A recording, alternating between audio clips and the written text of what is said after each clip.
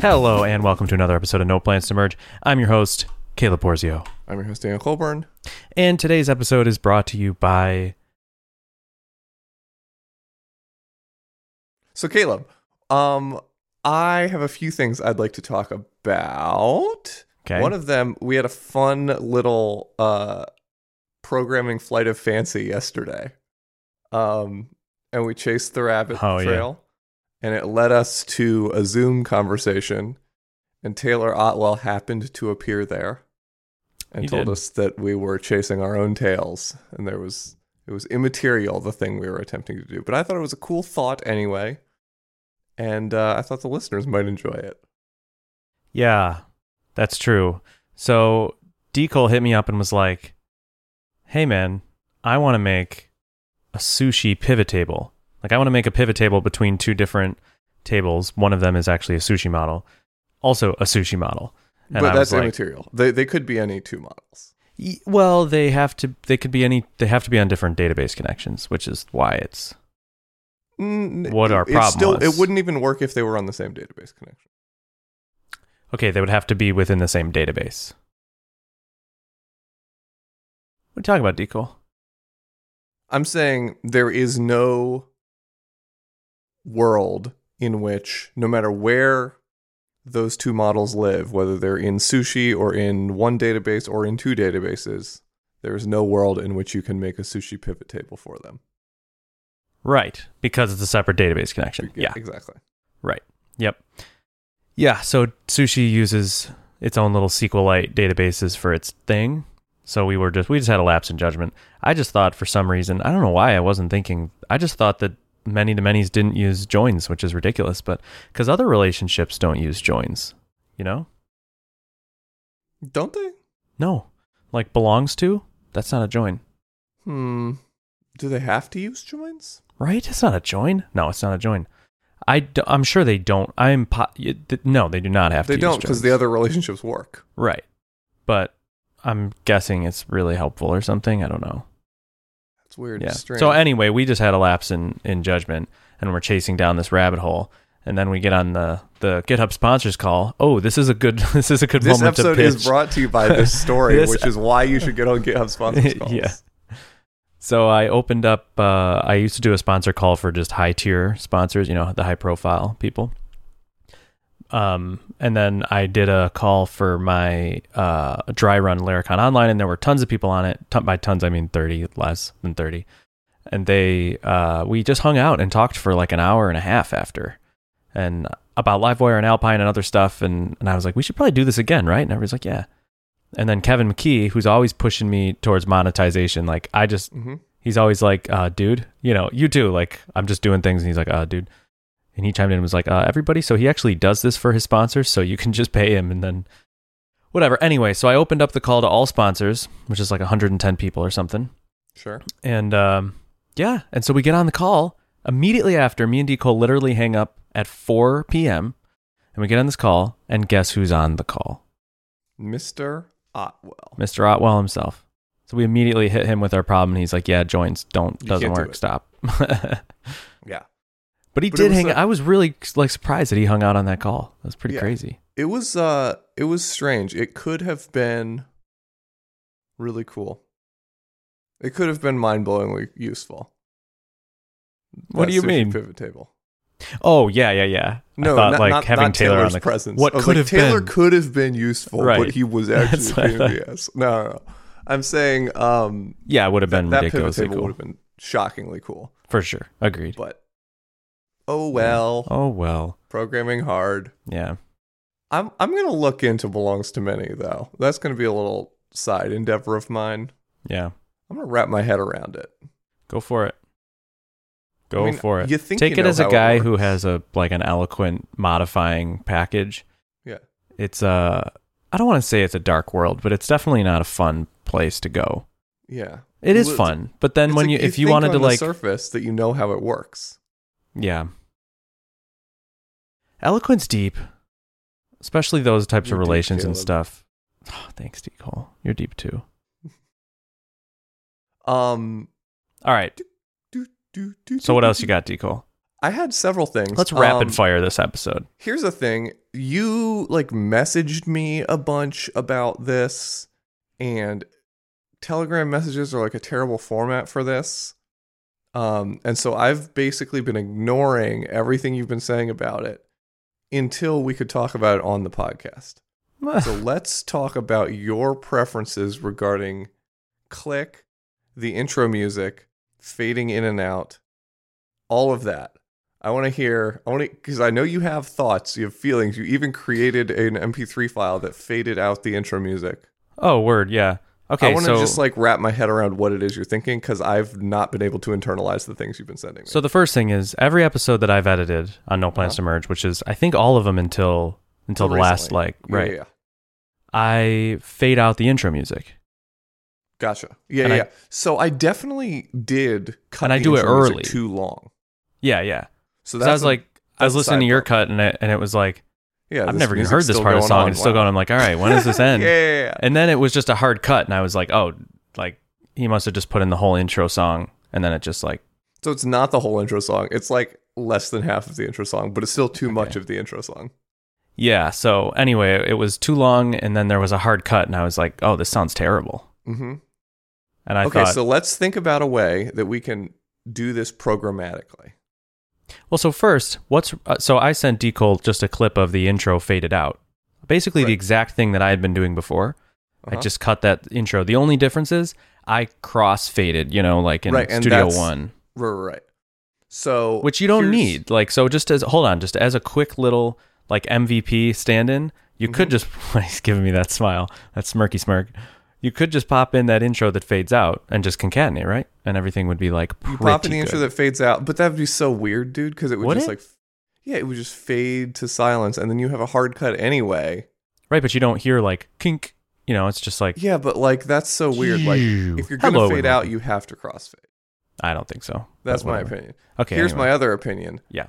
I don't think that we should have faded... I don't think we should import an MP3 that is the faded out music. I think that Click should do the fading and crossfading for us. Yeah, maybe. And it's not hard. Okay. Socks does it. Here's what I need to think about is like, how do we communicate?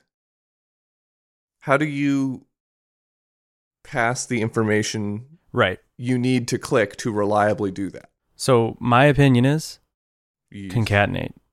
Just don't like make Click do one thing and do it really, really well. To me, this is one of those features that's like because the use case, right? There's a use case, right? The use case for almost all podcasts ever. This is just something we need to nail because we're not going to ever convince anyone else. It's like, all right, first you need to open your own intro music in GarageBand and do a fade out. You know how a fade out works, And then like we're going to tell them like to generate an MP3 of their intro music faded out. Yeah, dude, it's just dark. Like think about the podcasts that like fade out but then keep a low level for a while they're talking, Yeah, that's not our problem. Yeah, I don't know. I'm saying MVP though, like you could just provide a fade. You could make a fade out like the interface for it would be like fade out duration and crossfade offset. That would just like offset the next track into the intro.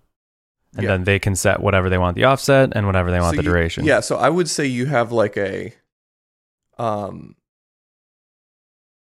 basically it would work like this. So like you set like a moment in time that the crossfade starts, right? So say it's like a 30-second piece of music. At 15 seconds, we want it to start crossfading, and we want that crossfade to last 5 seconds before it's totally silent, right?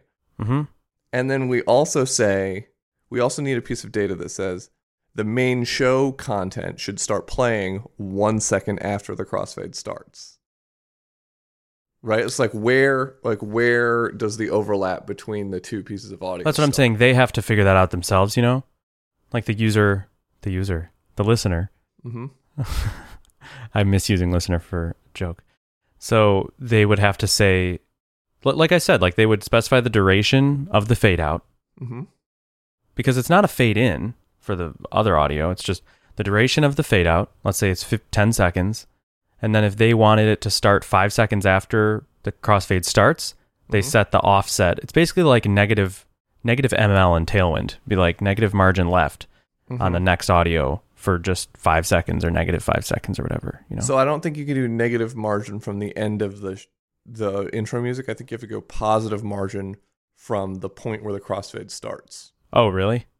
Yeah. Interesting. Because that's the only way to get it consistent, where it doesn't matter what the content is. As long as your content starts at the beginning of this audio file, then it doesn't matter. I guess it doesn't matter either, as long as the intro music file doesn't change. Right, and that's going to be static. Yeah, that's true. Anyway, so I've just been thinking about this low level in the back of my head, and I'm like, I don't have like a requirements doc written in my brain for this. So like I haven't like turned it into like a project to work on yet. Right. But I'm thinking I might just sit down and hack this out before I pop this episode. Oh yeah. I mean, a crossfade, I think that would be fantastic if it was easy. It's just like time for fade out, time for overlap, amount of time overlapped, and then just pop a rune in. Good to go. Pop a rune in. And the reason, so I messaged you and was like, hey, should we just leave out the intro music to No Plans to Merge? Right. And you were like, absolutely not. Yeah. Well, because so I'm interested to hear why you took such a hard stance. So it's because you took such a hard stance, Caleb. We had one intro music fiasco, and you said, and I just I'm anti-intro music altogether.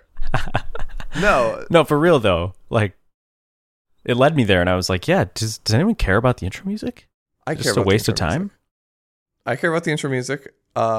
It's a waste of time when it's 30 seconds long, for sure. It wastes 30 seconds of time. But, when we get it down to like the right amount of time and we get the crossfade and it feels right, I think it just sets the tone for the show, and it becomes familiar to the listener so that when we say cue the outro music at the end, like it's like, oh yeah, that's the music I heard at the beginning, but it's a different part of the song, and it's it bookends the show. It holds it all together. Yeah, I dig. Okay. I'm down. And also, like, I don't want you to steal from me this very important programming challenge that is part of Click by just removing the intro music from the show before I have solved intro music. That's funny. So D-Cole, you started a new job. I did. I work there. And you're done with your first week. You're almost done with your second week. This is the last day of your second week. The last day of my second week. Although my first week was non-traditional in that I was in Philadelphia, the city of brotherly love.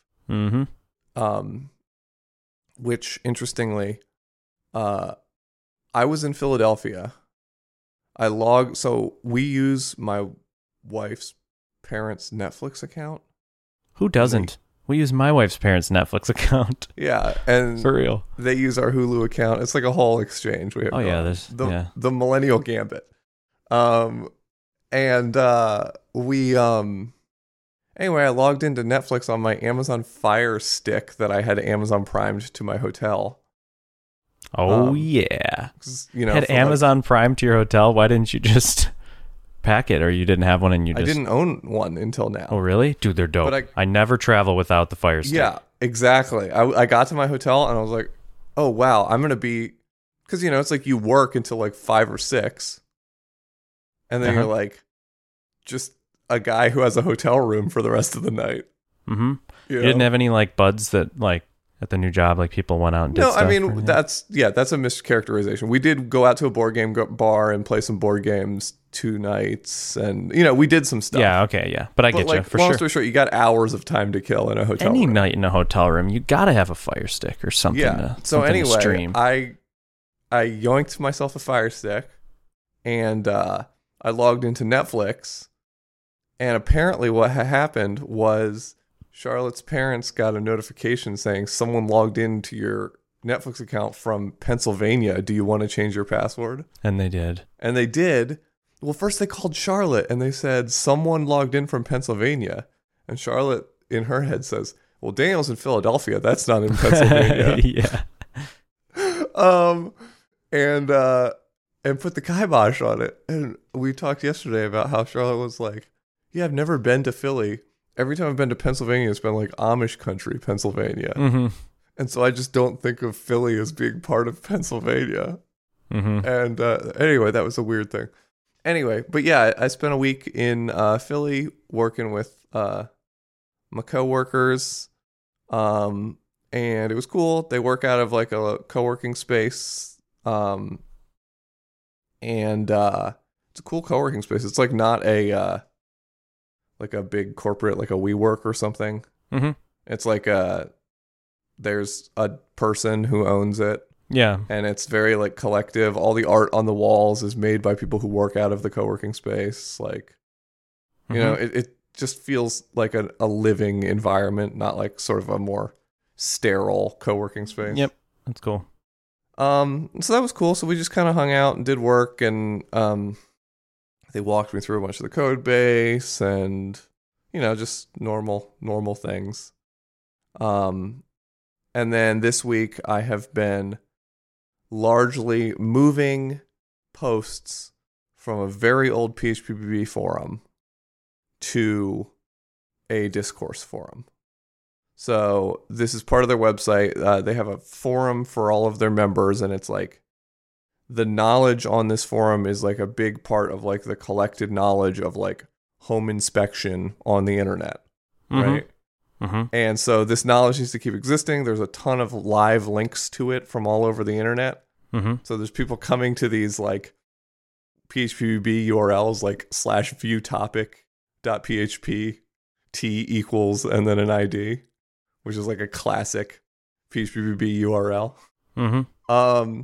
So all these URLs need to stay active, but we need to import these posts into Discourse.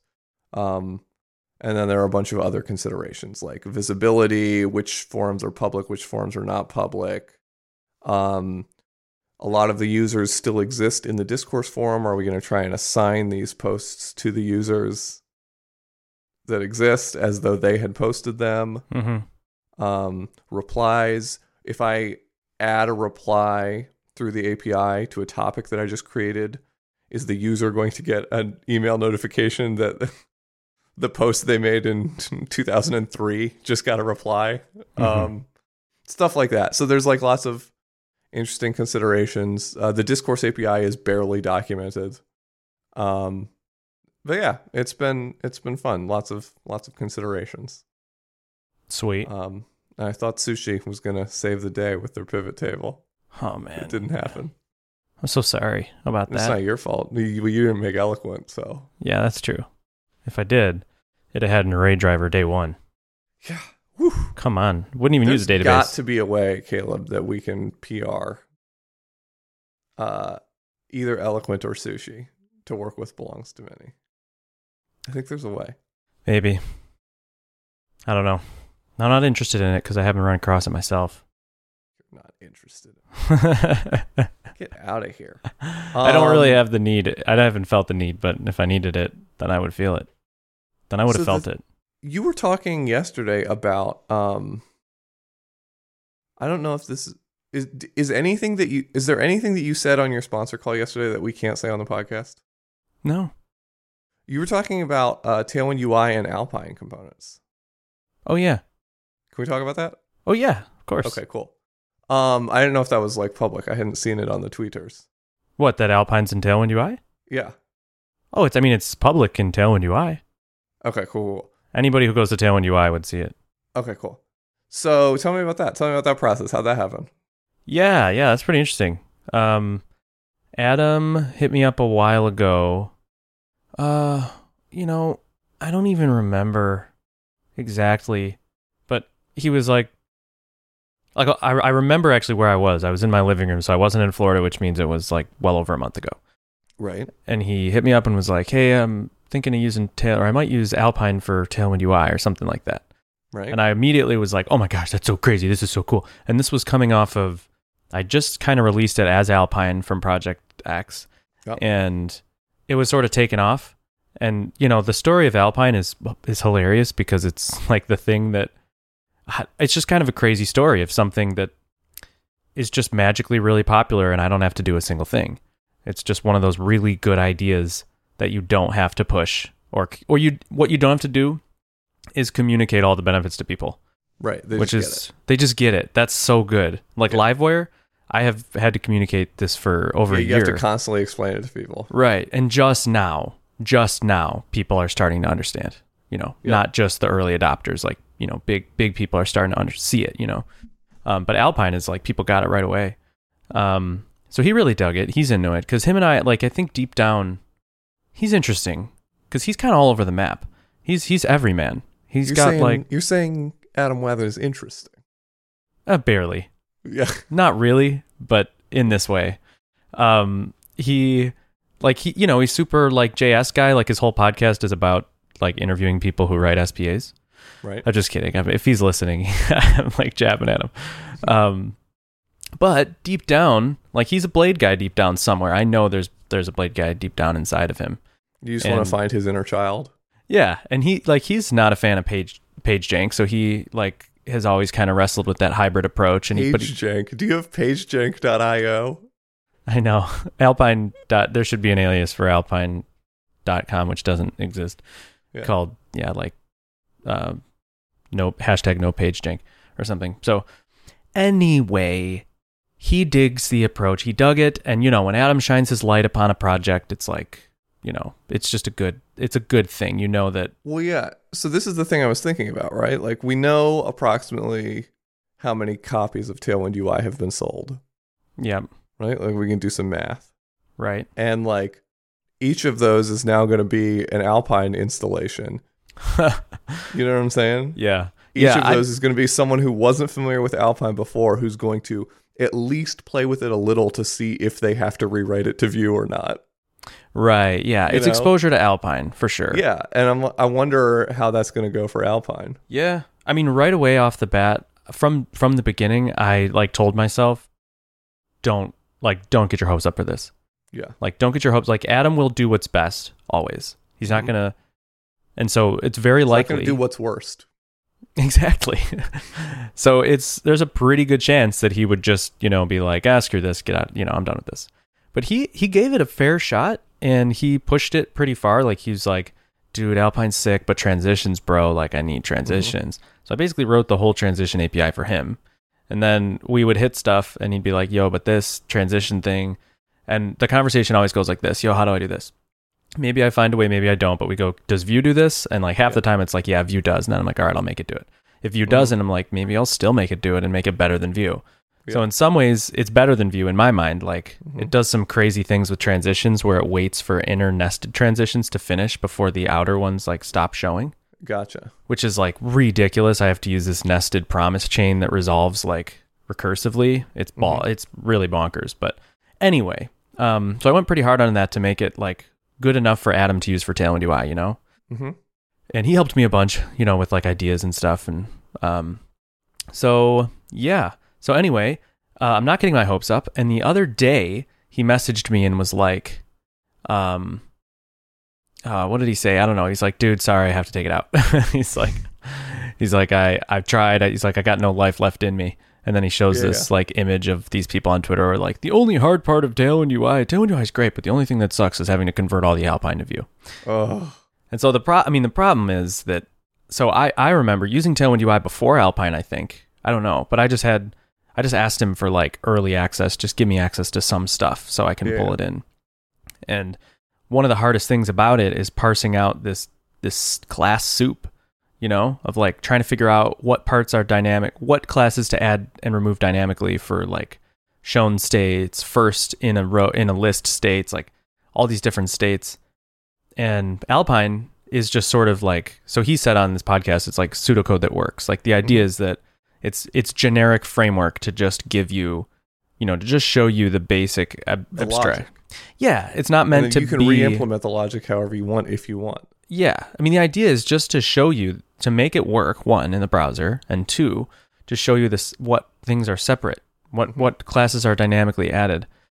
But people are, there's a. So what's he going to ship? Is he just going to ship flat HTML? So that's the thing, is like his alternative is like flat HTML, but now he has to maintain a giant Vue app, basically. Or so he could do it in Vue, but he would also have to do it in React. Otherwise, he's like severely tilting the thing towards Vue. So anyway, it's interesting, and I was on a call with him. Like I paired with him to kind of just like talk about best approaches, and I really evaluated, what's best. Like we tried a bunch of different things, like pseudocode and other ways to document what's dynamic. And dude, Alpine's just the best. It's one of those things that people think it's weird or wrong or bad, but it's better than all the alternatives. So it's just a not ideal situation. But now there's like this whole horde of people. Now I say that horde, but there's probably just a very, very tiny minority of people who are not very good at web development, who are like confused, which is okay and understandable. But they're like, I finally made my Alpine components work in Vue. I'm like, oh my God. Yeah. Dude. So anyway, it's a not ideal situation, but I think it's a small vocal minority but long story short, Alpine is in Tailwind UI. It's pretty cool. And I think it got a lot of exposure because of that. Yeah. But dude, it was on Smashing Magazine. Just like, dude, I saw that. And that was a good article too. Yeah. That was like a well done tutorial. Yeah. And they understood Alpine. And they wrote a tutorial about it. Yeah. It wasn't just like, I see these articles sometimes in these like quote unquote web publications where it's just like a restatement of your README.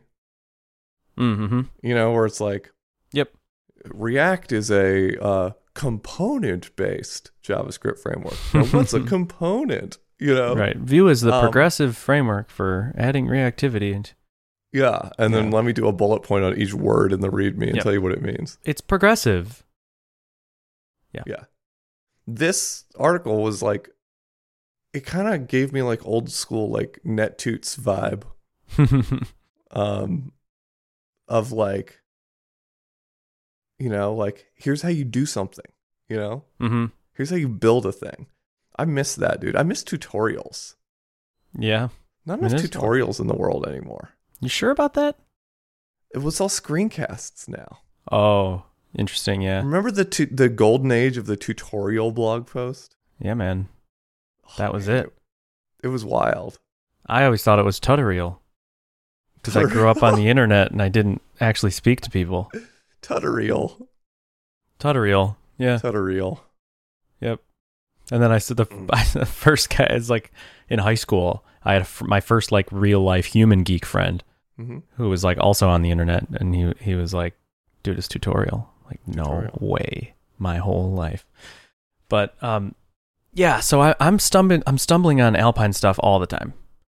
Yeah. Like all the time. People sometimes a lot of times don't tag me. Yeah. And sometimes don't even tag at Alpine, so I have no idea. And I just come across things like tutorials, like blog series, video casts, like screencasts. Somebody just screencasts already? Yeah, man. Scrimba? Familiar with Scrimba at all? I don't it's think so. It's like a fairly large education platform that I didn't really hear. I've heard of, but I never like knew anything about it. Sure. It's pretty good. I mean, it's not, I don't know, it's not like Egghead or anything, but it's, they actually have this really baller system where for their screencasts, you can interact with the code. And when you start typing, like the video, like it pauses, but it's not a video. It's like a recorded thing. Yeah, it's you know like what I mean? Whole experience. It's a whole experience. It is actually ridiculous. It is one of the coolest education things I've seen. It really is crazy. But anyway, they did an Alpine course.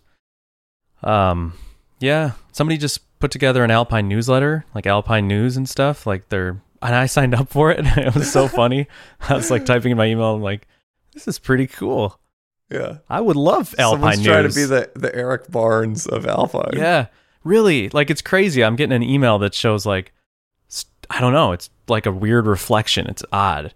Yeah. Like, oh, and this week they fixed this, and like there was a discussion about this, and it's getting heated or something like that. And I'm like, this is crazy. That's wild. So Alpine's going to be great when the newsletter references this podcast episode about the newsletter.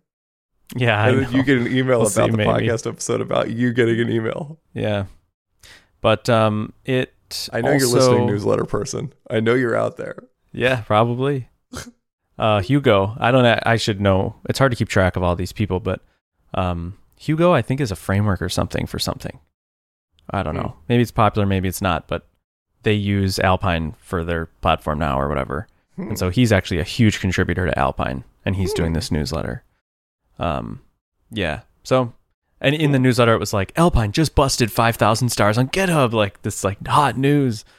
It's funny reading. So. Big hot news. But yeah, man, Alpine's going to be huge, honestly. I mean, it just is, and I'm sort of sitting on it. Like, I haven't put my laser vision on it, you know? Yeah. I'm just like keeping it as good as I think it should be and managing it. But it's one of those things that like, I need to make a website. I need to make tutorial. Like when I shift my focus from Livewire to Alpine, I don't know. Yeah. Word. Dude, so Chris, my boss, made this thing called Air. I know I sent it to you. It's like a form builder. Oh yeah, yep. Yeah, I encountered that before you sent it to me at some point. Yeah. So it's got like Alpine in it, which is why I sent it to you. Yeah. But also, like, it's wild. Like, I thought it was like a small project. He sent it to me when he was hiring me, and I like took a brief peek at it, and I like read the docs and stuff. I was like, yeah, cool, but it seems like one of those things that like I wouldn't use. Right, like Laravel form collector. Yeah, it's like I know how forms work. It's actually like hot fire. And there's so much going on behind the scenes. Like, but anyway, it's like front end validation, using Laravel validation rules. For all your inputs, there's input types for all kinds of things. Like, is it Laravel validation rules translated to JavaScript validation, or is it does it actually like hit in the background? Yeah. Much of them are. Gotcha. Just adapted, yeah. I don't know if this is something that he has already built or something we were just talking about building. I forget. But there is the possibility that if it's a Laravel rule that doesn't have a good JavaScript equivalent, we can just Ajax it to the back end and validate it. Dude, that's kind of interesting. Right? There so should like be a front-end validation package but that just has one endpoint for passing a payload and a validation rule set. Well, that's so that's what we were talking about is like, let's extract just the validation part and make that its own package and then have Air depend on that. Yeah, that would be sick. Because there's already, it depends on whatever the big JavaScript validation package is. I forget what it is. Okay. And basically, if that package has an equivalent to a Laravel rule, then it's using that. But then it's like, okay, well, what about the ones where it doesn't? And so I think right now what's happening is it's just getting submitted to the backend and then hitting backend validation and then coming home. But we could very easily just, create an endpoint that literally just takes validation rules and payloads and then just does front-end validation. Yeah, that's through cool. the backend. Yep. That would be cool. So that's fire. And the really cool thing that he just added, which I kind of begged him for, was model Air. So Air : scaffold is currently the API. I don't think it's right, but it's what it is right now.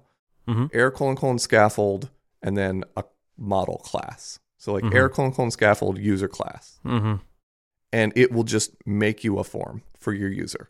And there's all of this dope logic on like intelligently figuring out what kinds of fields every column is. Yeah. So like whatever, if it's like, you know, if it's a date, we know it's a date because of the eloquent dates property. Yeah. If it's called email, we assume it's an email. If it's called password, we assume it's a password. Yep. There's just like all of this other stuff though. Like there's so much logic for it to, and obviously you can override everything, right? So basically you can use this : scaffold to actually generate a form, like to generate code that is a form. Yeah. Or if you just stick that scaffold method in your blade, it will just print the form to the screen. Like it will stick it right in the view, which is just wild. So it's like so close to Alexa build me an app that I'm like really intrigued by it. You know? So I don't know. Quick tangent.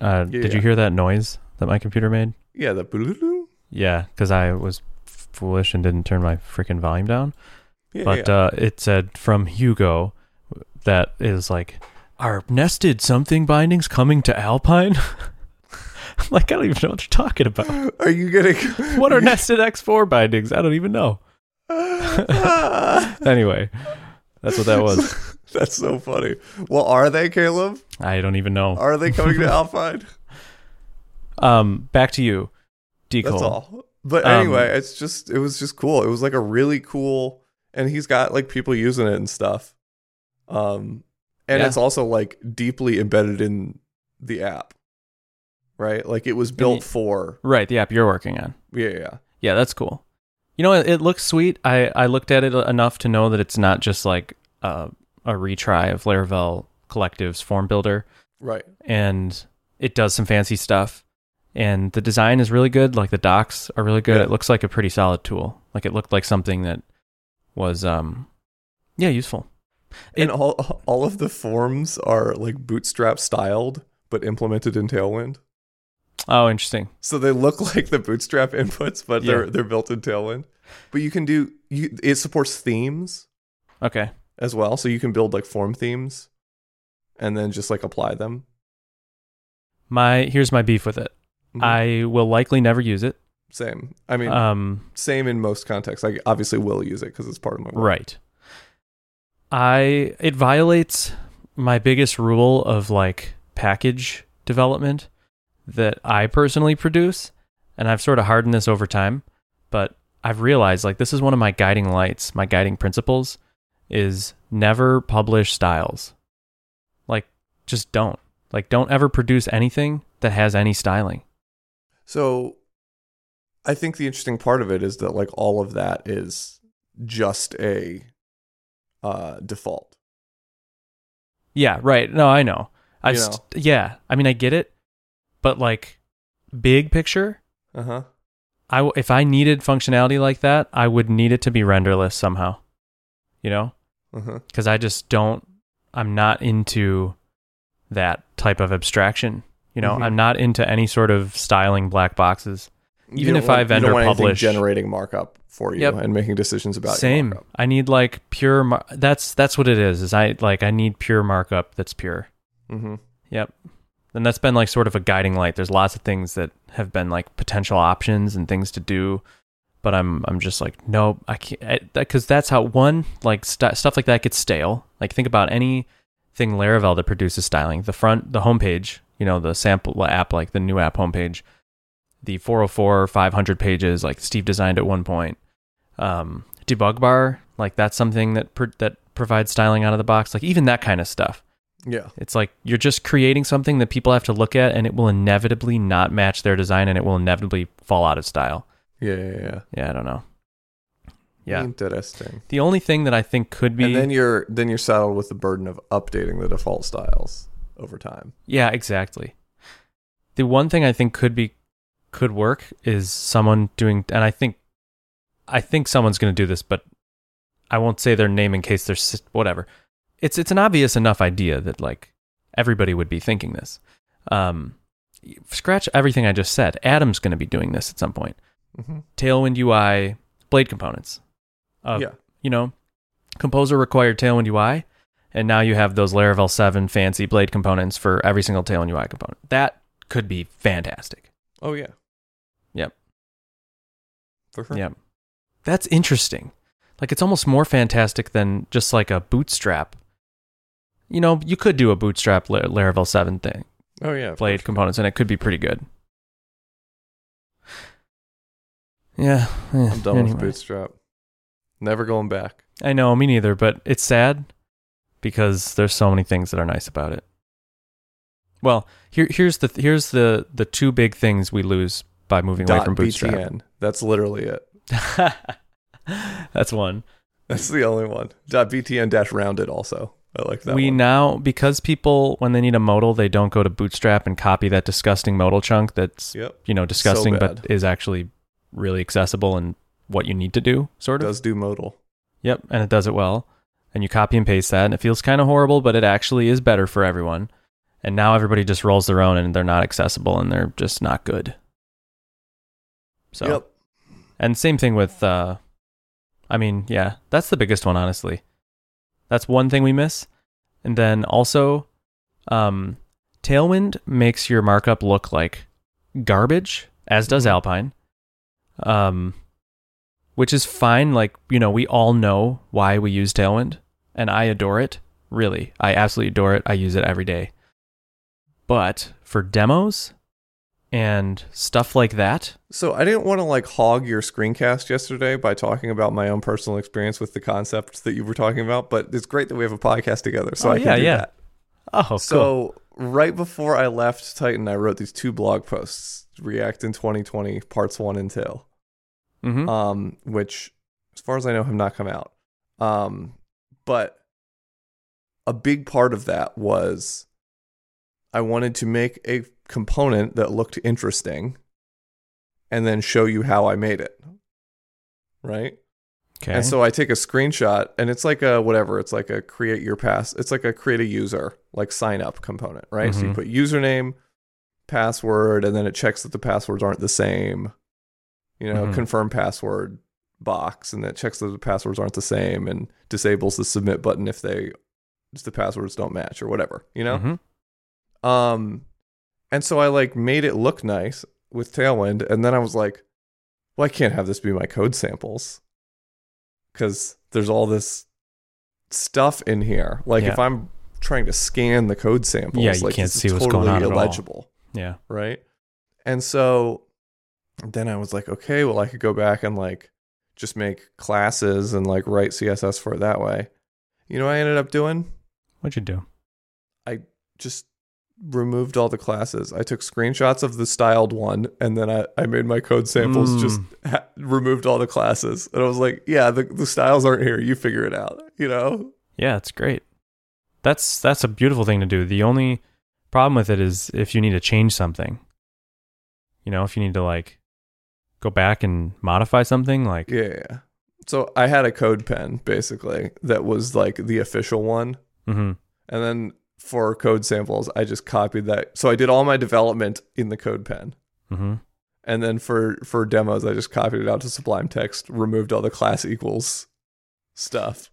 I wonder if there's a VS Code plugin here that just hides the class attribute. Ooh.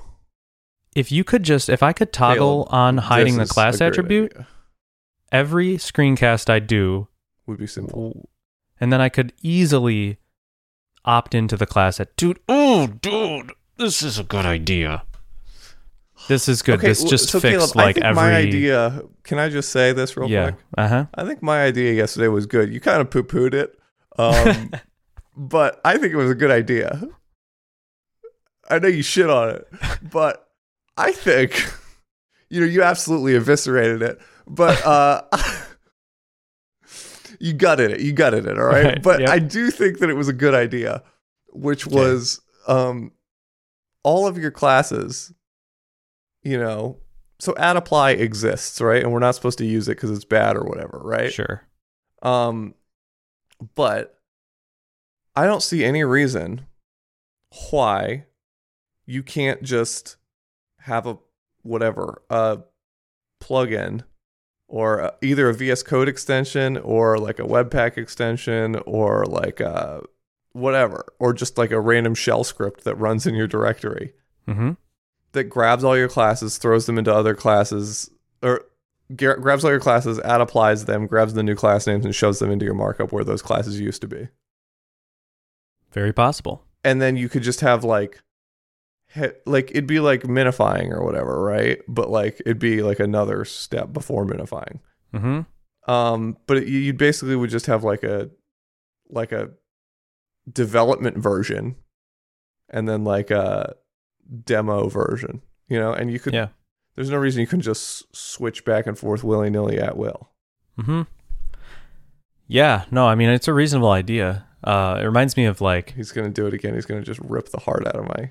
He's going to say, no, it's a bad idea. Can you imagine maintaining something like that? That's what it is. I would never do that ever. Yep. There it is. You know what I mean? Yeah, I know what you mean. Like... Oh, no, I know what you mean. It's one of those things that would be an endless pit. Yeah. Endless pit. Yeah, but you've got to have a few. Right. But endless this one's pits. Not valuable enough to be an endless pit because I think you could solve it with a non-endless pit, like hiding classes in VS Code. Well, but that only works if you just need to show a video of the code. That's true. Not if you need to post the code into a blog post or post it into a code pen. Maybe the plugin hides them to an extent that you could actually copy and paste with the hidden, What? Like, what if you can just... It's not going to work for a code pen. Right, but that's what I'm saying. Oh, gotcha, yeah. As long as the code doesn't need to be interactive and work. Yeah. It's fine. Well, here's what I would want. Here's what you should build. You should build like a code, like a syntax highlighting thing for the web that lets you hide the class attribute. I know. All right, here's what we could do. Let's go down the rabbit hole. Hit me. Here's the idea. Something you run in the command line or whatever that takes an HTML file and strips out all the class attributes and gets the X path selector of that element and then applies all the computed styles to that X path selector and then removes all the classes. So basically something that goes through and hard codes in all the styles for the entire page. So there would be no class attribute. There would only be X path selectors or just like really deeply, extremely specific selectors. So then you get one style sheet, one big style sheet, and then a ton of, and then just markup. So like that would be beautiful. It would actually make things look beautiful. That's what I pretty much do myself for these demos. For like my Laracon Online talk, like I go through and I pretty much do this with add apply. I do like form caret H1, right. Add apply all the things, copy and paste, which sucks. But I get clean demos. So let's say we wanted to build this thing. We don't, but yeah. You don't? It doesn't solve your problem?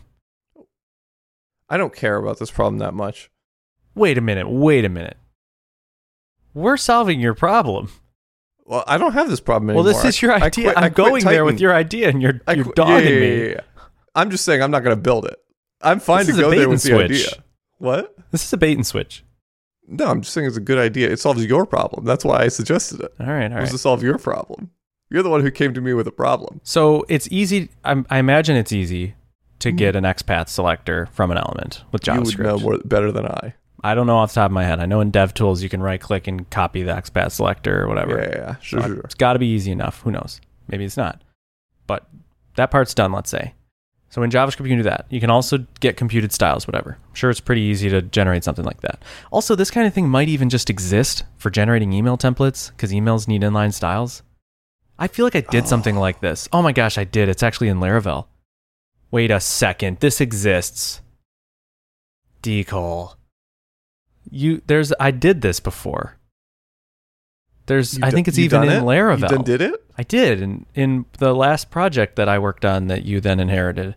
I'm pretty sure for the email template I just used Tailwind classes in the HTML, and then dude, it's so fuzzy. But there's a package that Laravel actually includes itself, so I could just use the Laravel included one that just walks the DOM and turns the classes into and references a style sheet or something, and turns the classes into inline styles explicitly on the elements. Yep. So I could build the email templates with Tailwind, but then ship them as just plain stuff with style tags. Although our style tags less markup jank. No, they're more. I'm just saying that this process is at least half of it's being done. Yeah, so then you can pull those style tags out to exactly CSS. Yep, and maybe there's a hook to do something like that. That's pretty good, bud. It's interesting. I'm glad we solved that problem for you. Yeah. But honestly, that I didn't have. That VS Code plugin that you just hide the classes would be so nice. Yeah, that's something you should build. Yeah. You're the king of VS Code plugins around here. I guess so. Of all of us, you got that Better PHP unit that I'm still using. That's so funny. I think computers still using Better PHP unit. I think most people use Better PHP unit. It's a good one. It's like this thing that I think everybody uses that I forget that I built or that everybody uses. You know what I mean? Mm-hmm. It just kind of is there. It's kind of funny. And last I checked, it's like the most popular PHP unit plugin, I think. New job, right? So you go in, you're like, all right, what's everyone's deal? What kind of people are you? Yep. You know what kind of people they are? They use the other PHP unit plugin. They use PHP Storm.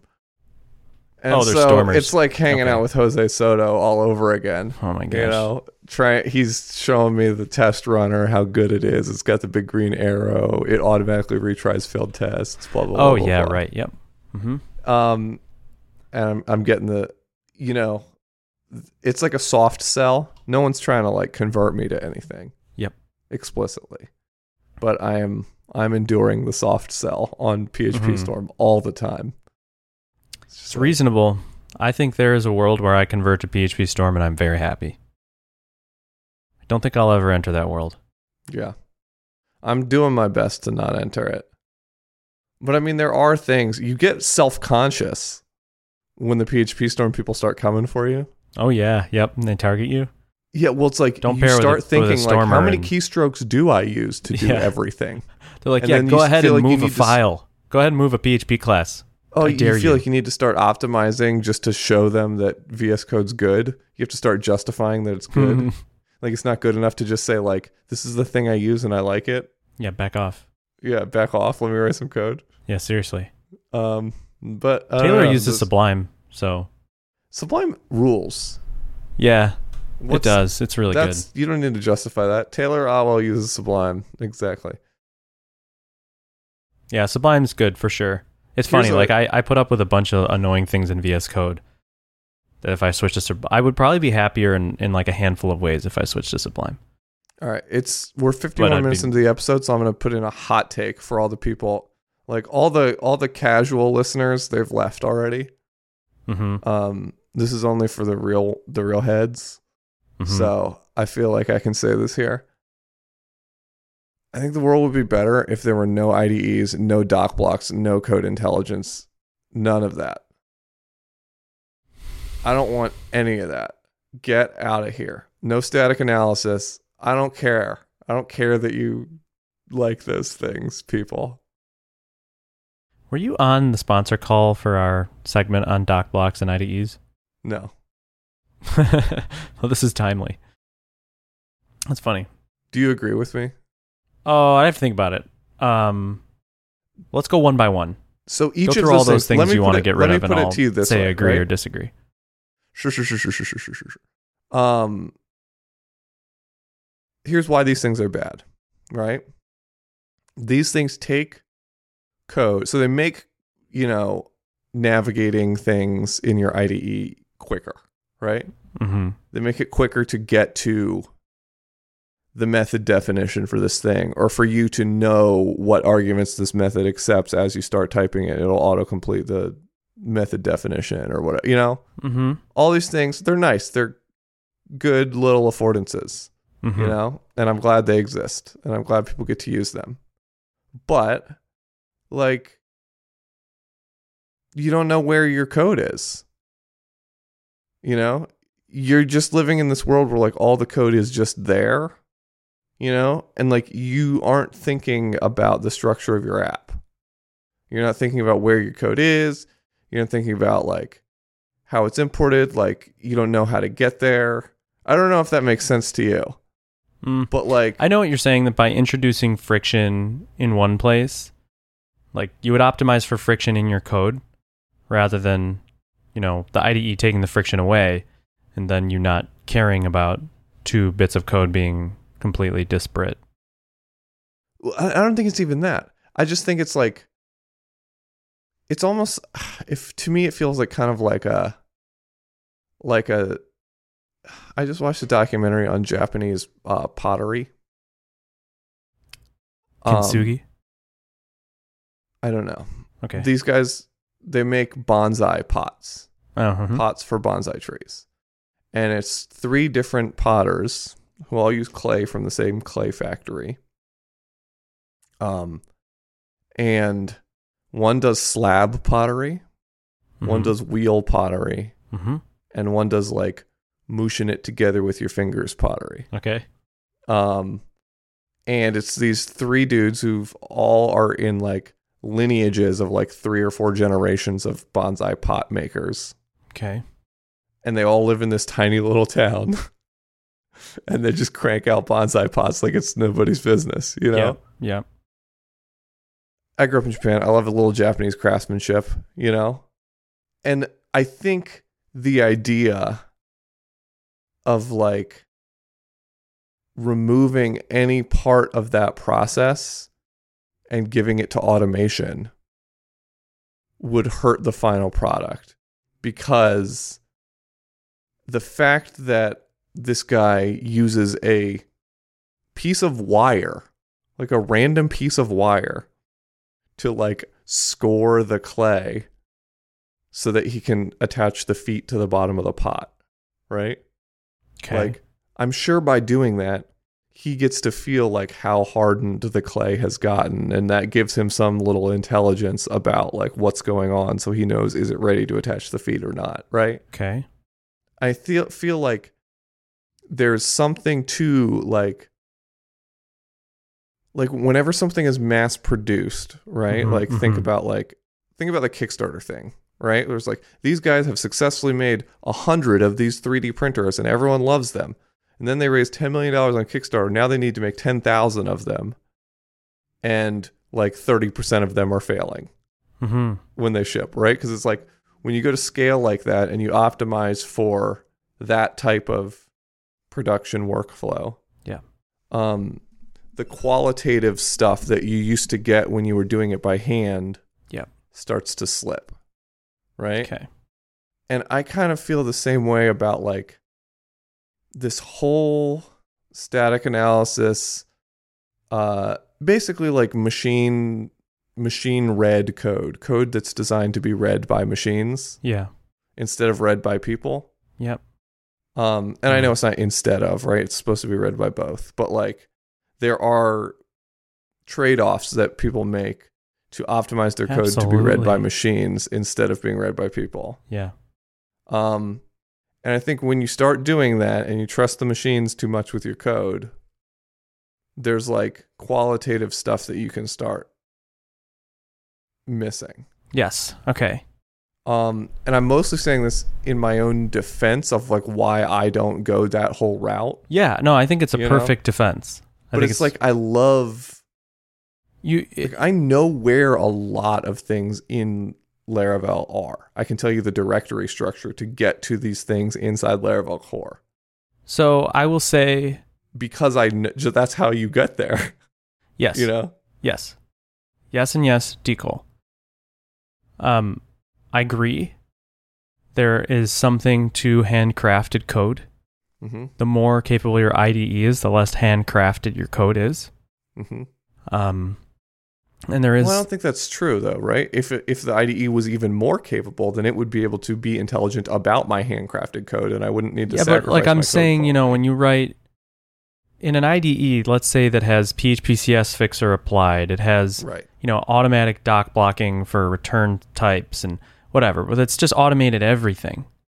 Then, you know, so your style is constrained to fewer things, you know, there's fewer knobs that you can turn. Which I think is, you know, maybe okay. I personally love the fact that Taylor's setup is so minimal. Like, he writes Laravel, and it's so minimal. It's handcrafted. Like, Laravel is handcrafted and feels very handcrafted. When you look at the source, it's a work of art. It's beautiful, and you know that he cares deeply about it.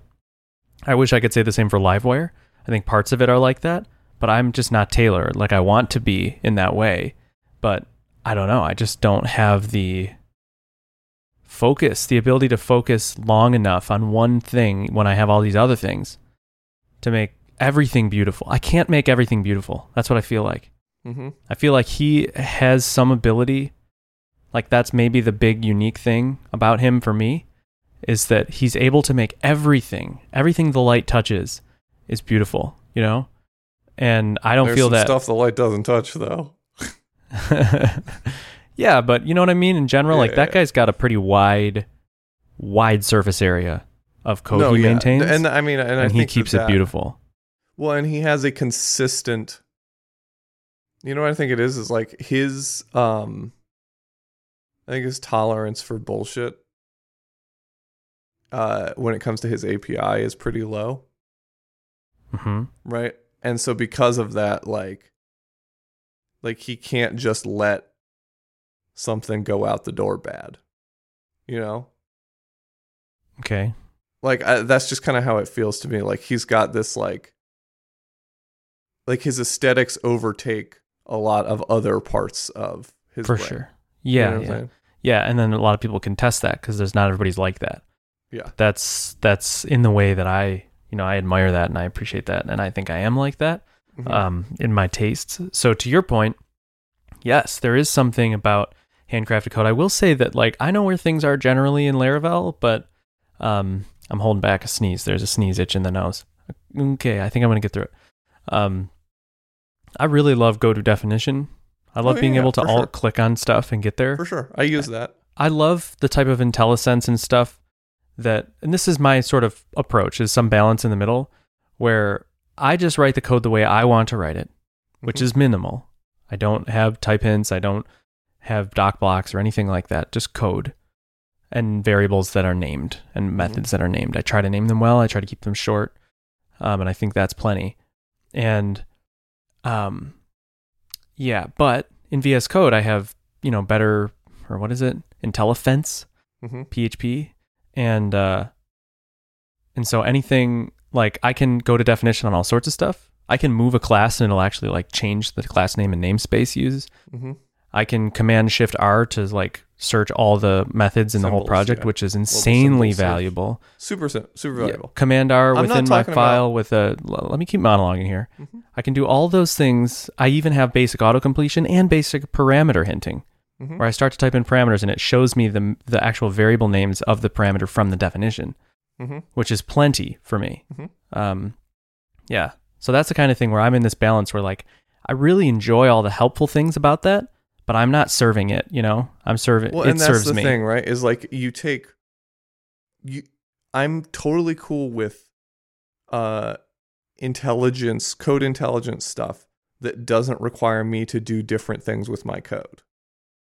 Yep. Because that's where the like handcraftedness of the whole thing goes away. Is like doc blocks are terrible. They're really bad. They take your little adorable 2-method class that is like a sublime work of art, and they make it 2.5 pages of scrolling. Yeah, I sort like I half agree, but I've challenged my opinion on that because Taylor uses them so heavily. He has to. I know, but I feel like I wonder. No, he's making a framework. We're not making. Well, you are making framework. Yeah, I am, and I literally had a conversation with people for like 15 minutes yesterday because people want me to use doc blocks. Yeah, well, maybe you need to use them, but I think there is something like it does give stuff space. I mean, in some way, it highlights the code even more. Ugh, it's disgusting. Yeah, I agree, but think about like how it really breaks up the code in a big way. But it's like I'm gonna have to change my scroll wheel sensitivity for the doc. You know what I'm saying? Yeah. Like I just hate that you have to maintain them. Like that to me is like, why would I? Well, and that's why you need to switch to add PHP this stuff everywhere. Right, exactly. So that it's just maintained. Yeah.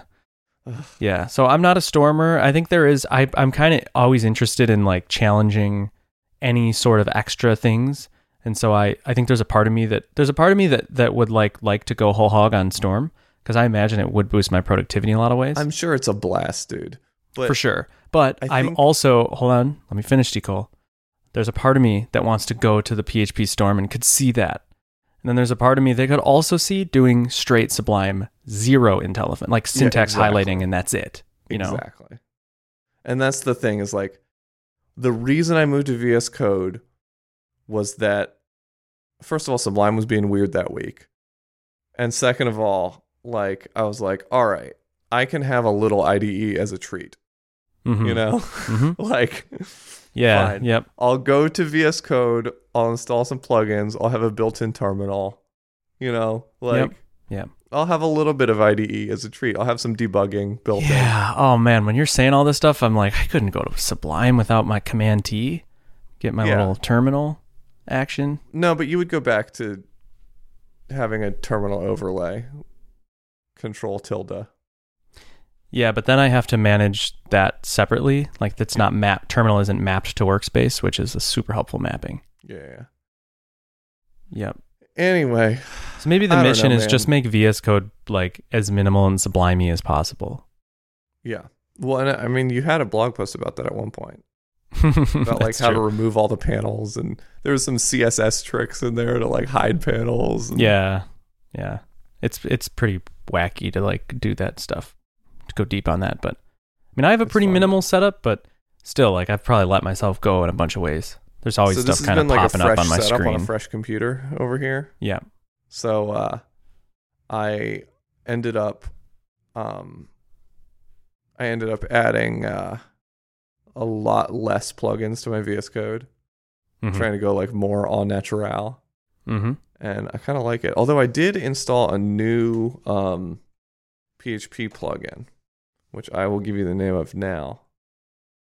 As soon as I can open my extensions panel, I installed PHP Fan. PHAN. Never heard of it. It's a static analyzer. Yeah. I didn't have this installed before, and it's pretty good. Like it notices stuff like it does a lot of like red underlines for things that aren't possible. Where it's like, like you say that you're doing this, but because this thing is not an array up here, like that's not gonna work.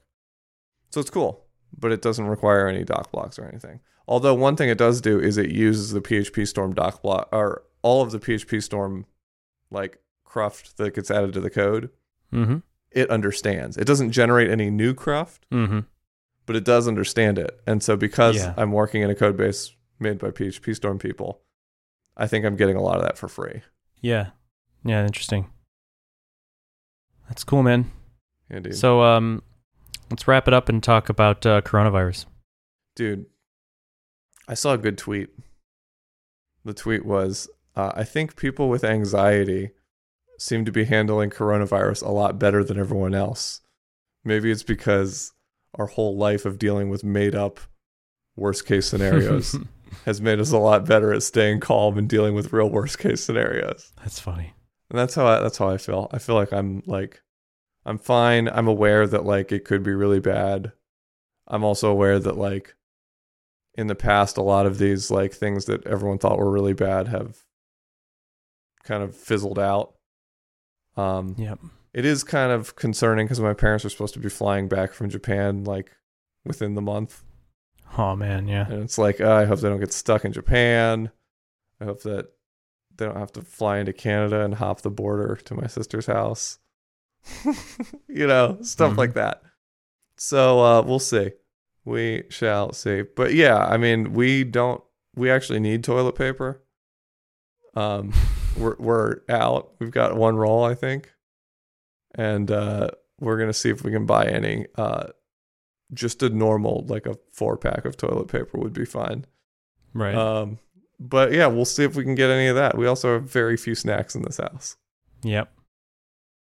Yeah, I did buy a bag of rice. That's the extent of my prepping. It's like, all right, I'll grab a bag of rice. Yeah, I mean, good news is I don't do any outside interaction. I know. For me personally, like the amount of my life that will change. Yeah, I'm in the camp of like all those people online, like introverts are freaking out right now. It's like, everybody stay inside, go on your computer. I mean, I go outside a lot, but outside still fair game. I could still fish. I could still walk. I can do whatever I want to do. Yeah, nothing in my life is changing. Hannah's life is changing big time. She's basically a full-time Disney Weddings employee. And stuff are getting canceled, I'm sure. Here she does Disney family photography, so she's in the parks like every day. She also has vlogs. She has like a Disney parks vlog and stuff. So she's like always doing stuff. Are the parks shut down? Yeah. On the 15th, the Disney World is shut down until the end of the month. Wild. Yep. Or further, but that's what it's set Talk at. about a disease-ridden place. Seriously. I know. It's amazing that I was there all day yesterday. 2 days ago, I was there for 16 hours. A 16-hour Disney day. And when we started the day, nothing was closed. March Madness wasn't canceled. The NBA wasn't canceled. And I remember like turning to my brother-in-law and was like, "Yeah, I just listened to the Joe Rogan podcast on the coronavirus on the monorail." Yeah. and I was like, just turned to him and was like, "So what about this coronavirus thing?" I was like, "Pretty sure that Disney's going to be closed at some point." He's like, "You think?" I'm like, "Yeah, I bet." And I told Hannah, I was like, "This might be one of your last times here for a while." Yeah. And then it was like one thing after the other. By the end of the night, it's like everything the whole world had shut down. That's wild. In one Disney park stay. And I remember standing at the fireworks. My dad called me. He was like panicking. Just unlike him. He's like, "Are you even aware of what's going on in the real world outside your bubble?" I'm like, "Big guy, what are you talking about?" But anyway, I just remember hanging up the phone and watching the fireworks and being like, this is a weird feeling. I'm in this massive crowd of people. I don't know. There's like a version of this that's dramatized that's like anyway, go on. Well, okay, so there's like, there's two bad positions to take on this thing, right? Okay. One is the like, losers are all scared of a virus that they're not going to get, blah, blah, blah. I'm just going to, sit here and be cynical. That guy is harmful, right? Yep. Harmful to the discourse. For sure. Then there's the other position, which is the like, I watch CNN all day and every 20 minutes they have breaking news about coronavirus. And right. The last 4 years of like Trump presidency has like habituated me into thinking like every 20 minutes there's a crisis that needs like a really drastic response from me. Yep. And somehow I've turned like the coronavirus into like just being scared about the coronavirus is somehow like a like an act of political resistance. I know. And like it's wild, dude. It's wild. Yeah, that is funny. I mean, how like just fair, like, being scared can communicate like very different things. Like how scared you either are or pretend to be. Like it can be just any other moral platform, any other like soapbox to stand on and be like, I'm more socially or what is it? I'm more social. It was like social isolation, whatever. Yeah. I'm more socially isolated than you are. Yeah, I'm more quarantined. Yeah. I'm taking more quarantine steps than you are. You know what I'm doing all the time? I'm saying to myself, what would Jake Bathman do here? Oh, because Jake probably Bathman a good thing to say a lot. Was a disaster preparedness coordinator for a large metro city. Mm-hmm. So I think in my head, what would Jake do? Right. So you probably asked him, right? I didn't. I just think it. What's up with that? I'll ask him. Yeah. But so far, I've just been thinking it. It's been working fine. And what did he say? Well, I haven't asked him. I don't know, the fake one in your head. Well, he took a measured response, right? He looked at the data. Yep. He said, what are you supposed to do? Probably all the things the CDC is recommending. Mm-hmm. Right? Wash your hands. Don't unnecessarily kiss strangers. Yep. Don't touch your face that much. Etc. Don't stand in large crowds. The thing from the Joe Rogan thing one of the takeaways was like, the washing your hands is like pretty ineffective. Because like this virus spreads just from breathing. Mm-hmm. So like that's always good, washing hands, but it's like the real danger is being near people who are like breathing, Right. But I think the thing, right, is like you can pick up things from surfaces. Yes.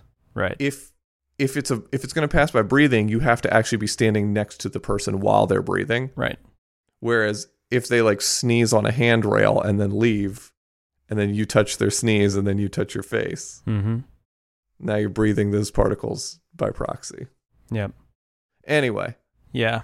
So we'll see. But we're in Florida right now. We're in like, like Buffalo is small time, and it's kind of like we have a permanent residence there.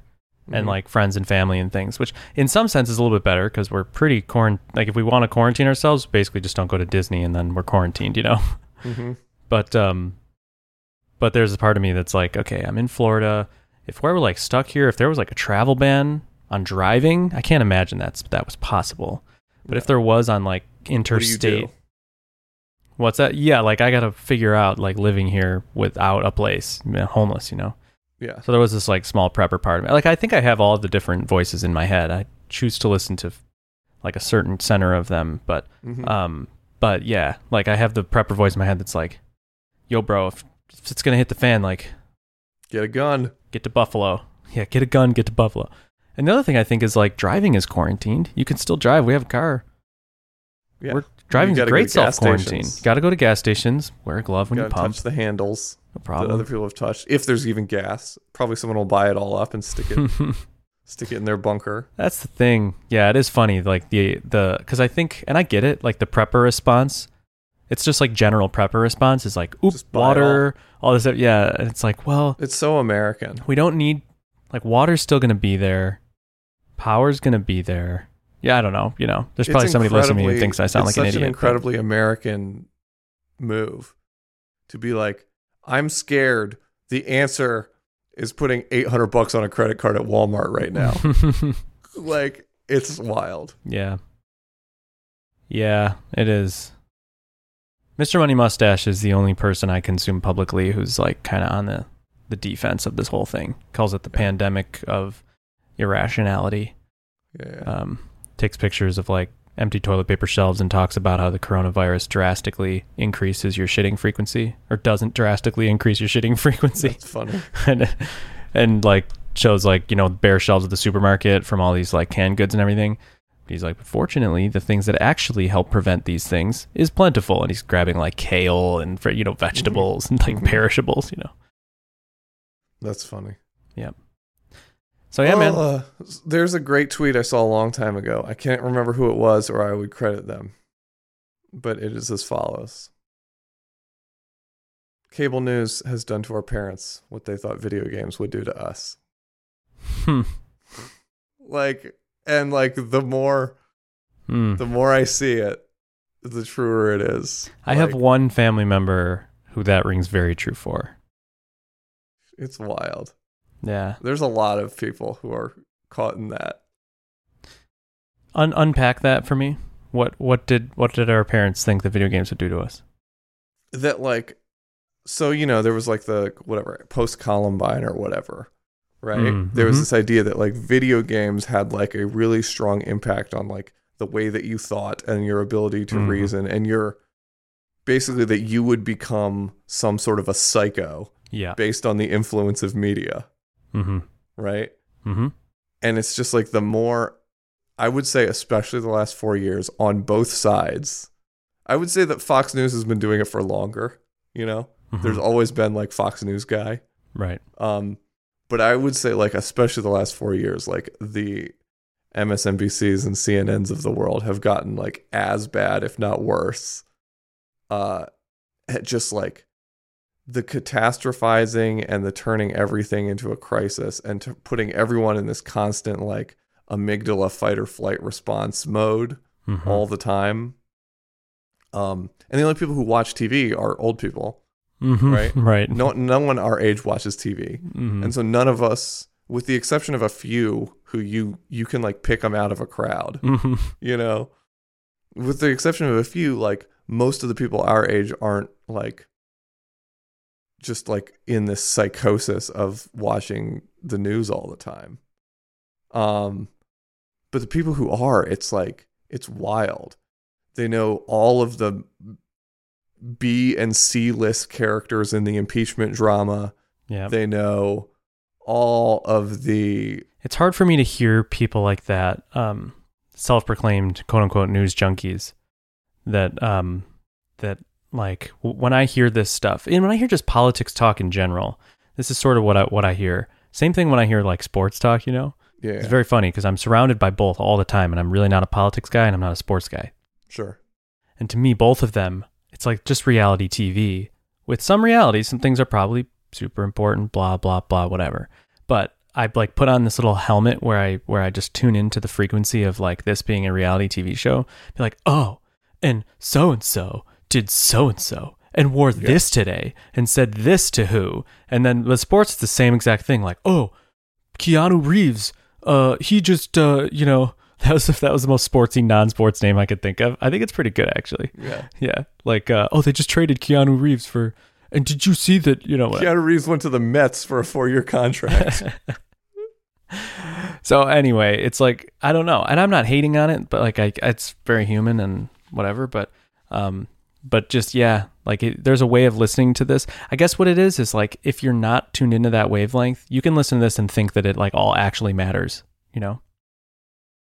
Like, I think a lot of people it's just like, wait, but this isn't reality TV. This is real. This is like the way our country is run. This is the way sports work. I don't know. Yeah. Well, I mean, it all matters to an extent, right? Right, but there's a whole layer of like frosting that just does not matter at all, or it's at least all smothered over with like dramatization and that like news bias and stuff. I used to say this about LSD. Here's the thing about LSD.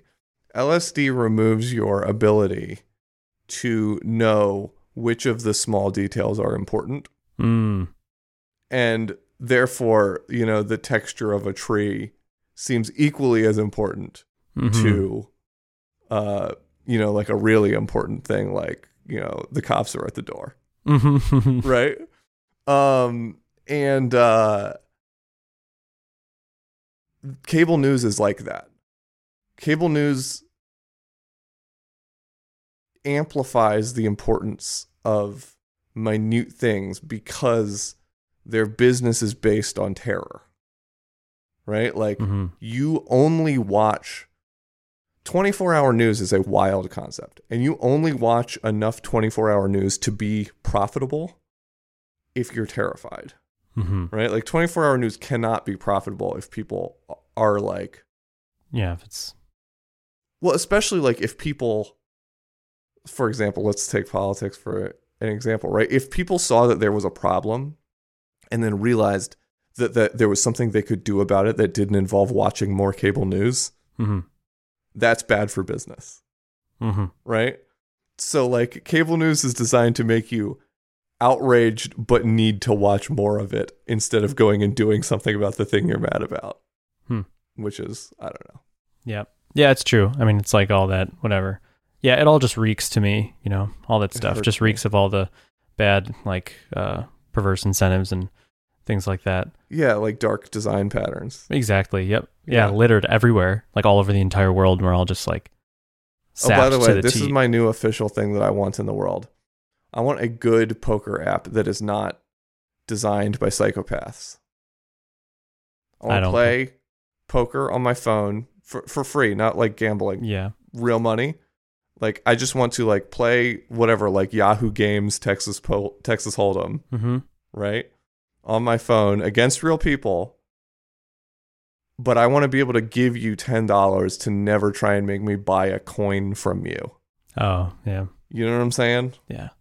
Like all of these things. It's the world, man. They know that like their audience is like a bunch of gambling fiends. I know. And so they're like, oh, we could just flash pretty lights in front of you and you'll buy fake money from us constantly. Oh, and I guess it works because they keep like doubling and tripling down the ads. The World Series of Poker app, to open it and play, which has the best actual like in-game UI, but to open it before you can start a game, there's no ads during the games. But to even start a game, you have to close like 5 pop-up banner ads. I'm like, come on, dude. Yeah, I've been getting more and more outraged at even just emails, everything, all of the noise everywhere. It's just kind of building in me. And I think, I don't know. I have nothing to say, really. You know Brad Frost? Yeah. Death to Bullshit. That was his really good talk about this. Oh, really? Yeah. I'm going to look it up right now. Yeah. I need it more than ever. It's incredible. It really puts me in that place. I'm going to watch it later. Good. I'm going to watch it after this. Fantastic. Yeah, it'll help you. That is exactly what I have been feeling. Like, I get kind of like irrationally angry now when I see an unimportant email or somebody trying to like grab my attention that's unnecessary or anything like that. I just get so angry. I'm like, shut up, all of you. Everybody just shut up and leave me alone, please. You know what was interesting? DraftKings, it's like a sports betting website or whatever. Yeah. I have never placed a sports bet, but one time there was like we'll give you $100 free on DraftKings that you can bet on MMA. Mm-hmm. So I like signed up to get their $100 free, and then I realized obviously that you have to put in $100 to get the $100, and so I didn't do that. Mm-hmm. Right? But anyway, they have me on their email list. They have never emailed me ever until yesterday. They emailed me to say, "Hey, I know a bunch of sports events are canceled due to coronavirus. Here's the page where you can go for updates on what bets you can still make and stuff on coronavirus." Mm-hmm. I signed up for DraftKings, 6 years ago. Mm-hmm. They've never emailed me. It's a gambling website that I've never used, and they've never emailed me until right now. There was a really important email that was like centered around the whole business model, and they sent it to me and said, "Here is a place where you can go to selectively see important information when you want to see it." And I was like, DraftKings, good guy DraftKings, like emailing me once ever for a really important thing to their business to tell me how to go find it out without getting more email. Like, you are good people, DraftKings. That's nice. Yeah. That's nice. Proud of DraftKings. Yeah, that's good. One news site that I do follow that, I don't know, it's pretty unbiased and like doesn't do all these dark patterns. The Onion, you follow The Onion? Familiar? Yes, I'm aware. I try to stay really tuned in. I am like a news junkie on The Onion. And they just had this breaking health tip from health professionals on like working remotely, because now everybody's working remotely.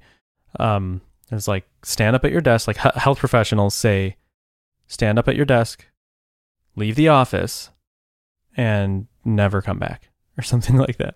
I just read this morning. It's super funny. Like, they're like, and then they describe like, yeah, you get up and, walk around, take a walk. It's good to get the blood flowing, and walk outside and keep walking until work is a distant memory. Workers have until your past life is a distant memory. Keep walking until you don't recognize where you are. And it's very funny. That's funny. I can't do it justice. And then they talk about how like all the stats with like mood improvements and like all this stuff when like people just leave work behind. Yeah. And I think it's extra funny because I feel like I kind of did that. Like I live in this fantasy world where I don't have a real job. Yeah. And so anyway, The Onion, that is one place for the listener if you're looking to engage in politics and be unbiased. The Onion is a great place to do that. There was one recently. Did you ever see the one? Yeah, where it was like breaking news. A overweight kid wore a white T-shirt in the pool, so people didn't. What is it? So to avoid ridicule. I just loved it. It was one of those videos. It's like, fat kid wears white T-shirt in pool to evade ridicule. They interview on him. So the white T-shirt, that really changed things, huh? Oh, big time. Yeah. I mean, I wear it. I put it on. Nobody. It's very funny. Oh anyway, my God. Go on. That's funny. Yeah.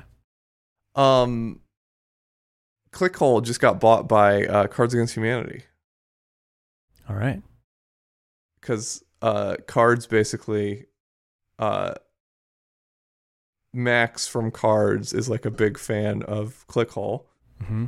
And there was some signals kind of floating around that Clickhole was not a profit center at The Onion.